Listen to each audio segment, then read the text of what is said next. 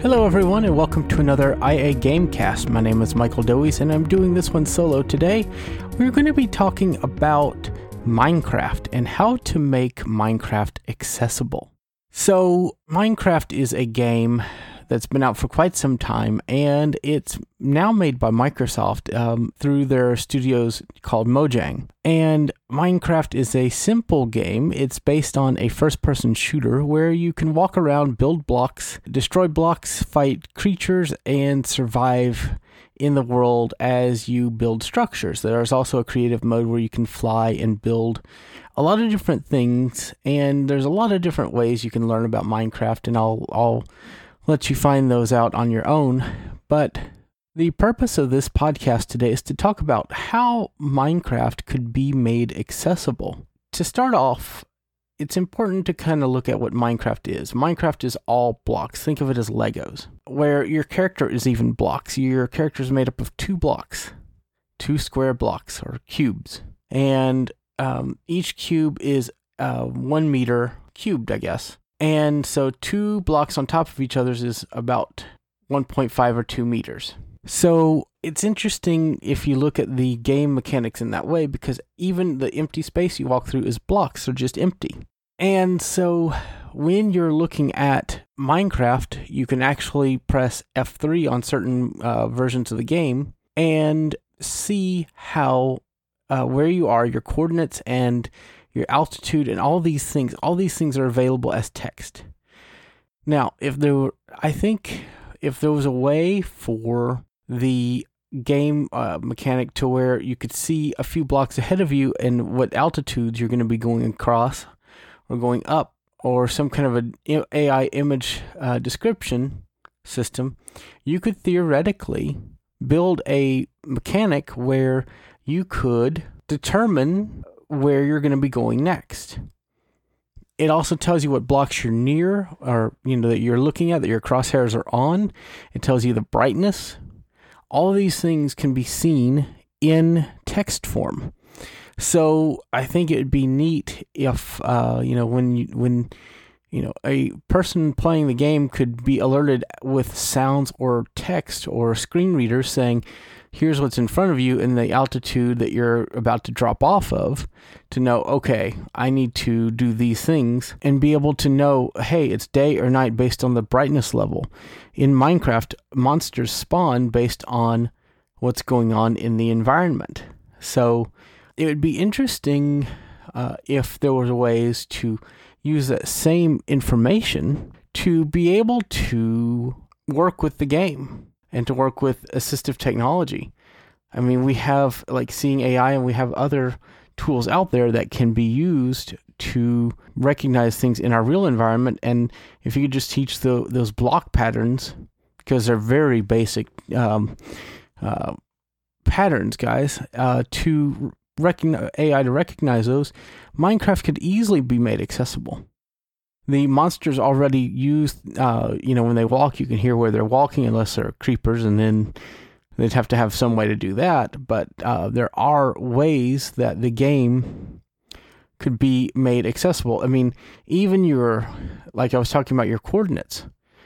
It has a X, Y, and Z coordinate system, so you can know where you are in the world above sea level, or, in different places in the world.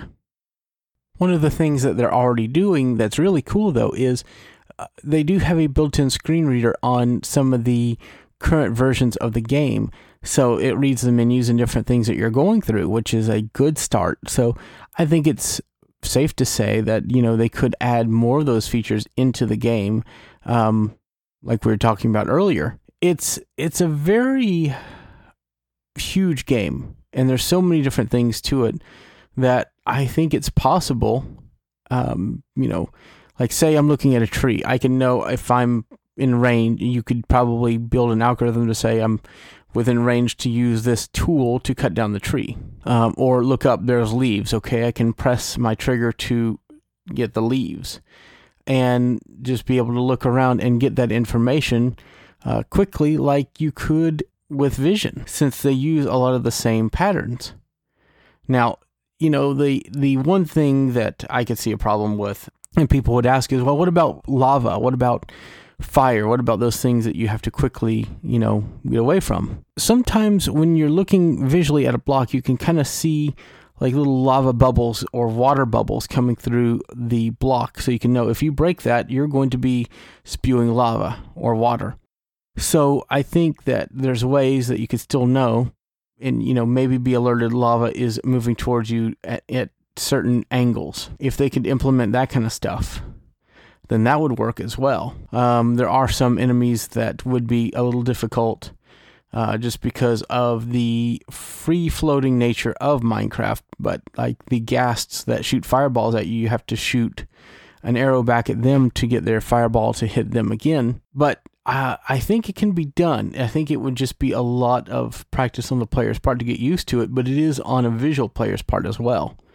So I think that it can be done. It's just going to be a lot of training for the blind player to be able to play the game with the extra feedback that you would not get normally. We could play with a Xbox controller or with a PC keyboard already. And so it's keys that we're already familiar with. So it's interesting, when you look at the way Minecraft works, to see how much of the graphics is actually done through text. Everything in the world is objects.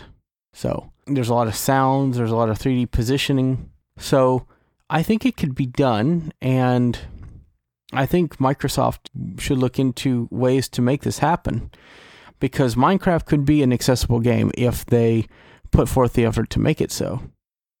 So I'd be very interested to hear what other people think by, putting information, talking to us at our Twitter and different places online. And I think it would be a very cool way to get the conversation going to get Minecraft to be an accessible game for people that are blind. Also, I'd be curious to say if you don't think any of this would be possible, or if this could not be accessible. So I'm curious of your thoughts. So our closing information will be after this, and thank you so much for listening to this episode of the iAGameCast. My name is Michael Dowies, and you can find me producing content for iAccessibility. You can email me at Mike Dowies, that's MikeDoise, at iAccessibility.net. I'm Mike Dowies on Twitter. You can find me on Facebook at Michael Dowies, and I'm all over the web. Just do a search for me, and recently been on Xbox a lot. SG1Fan83 is my gamer tag, so add me as a friend, follow me, whatever, and hope to see you guys in games. And we'll be doing more of these podcasts to talk about game accessibility. So again, let me know what you think, and have a great day. Bye, guys.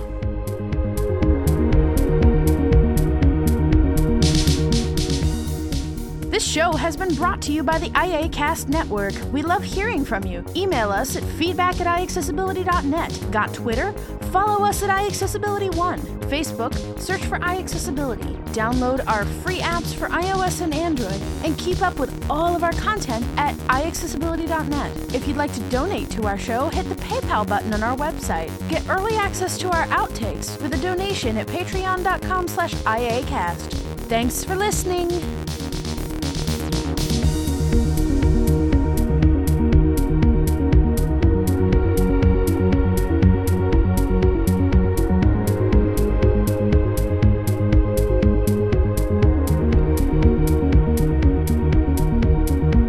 Copyright 2020, iAccessibility, LLC.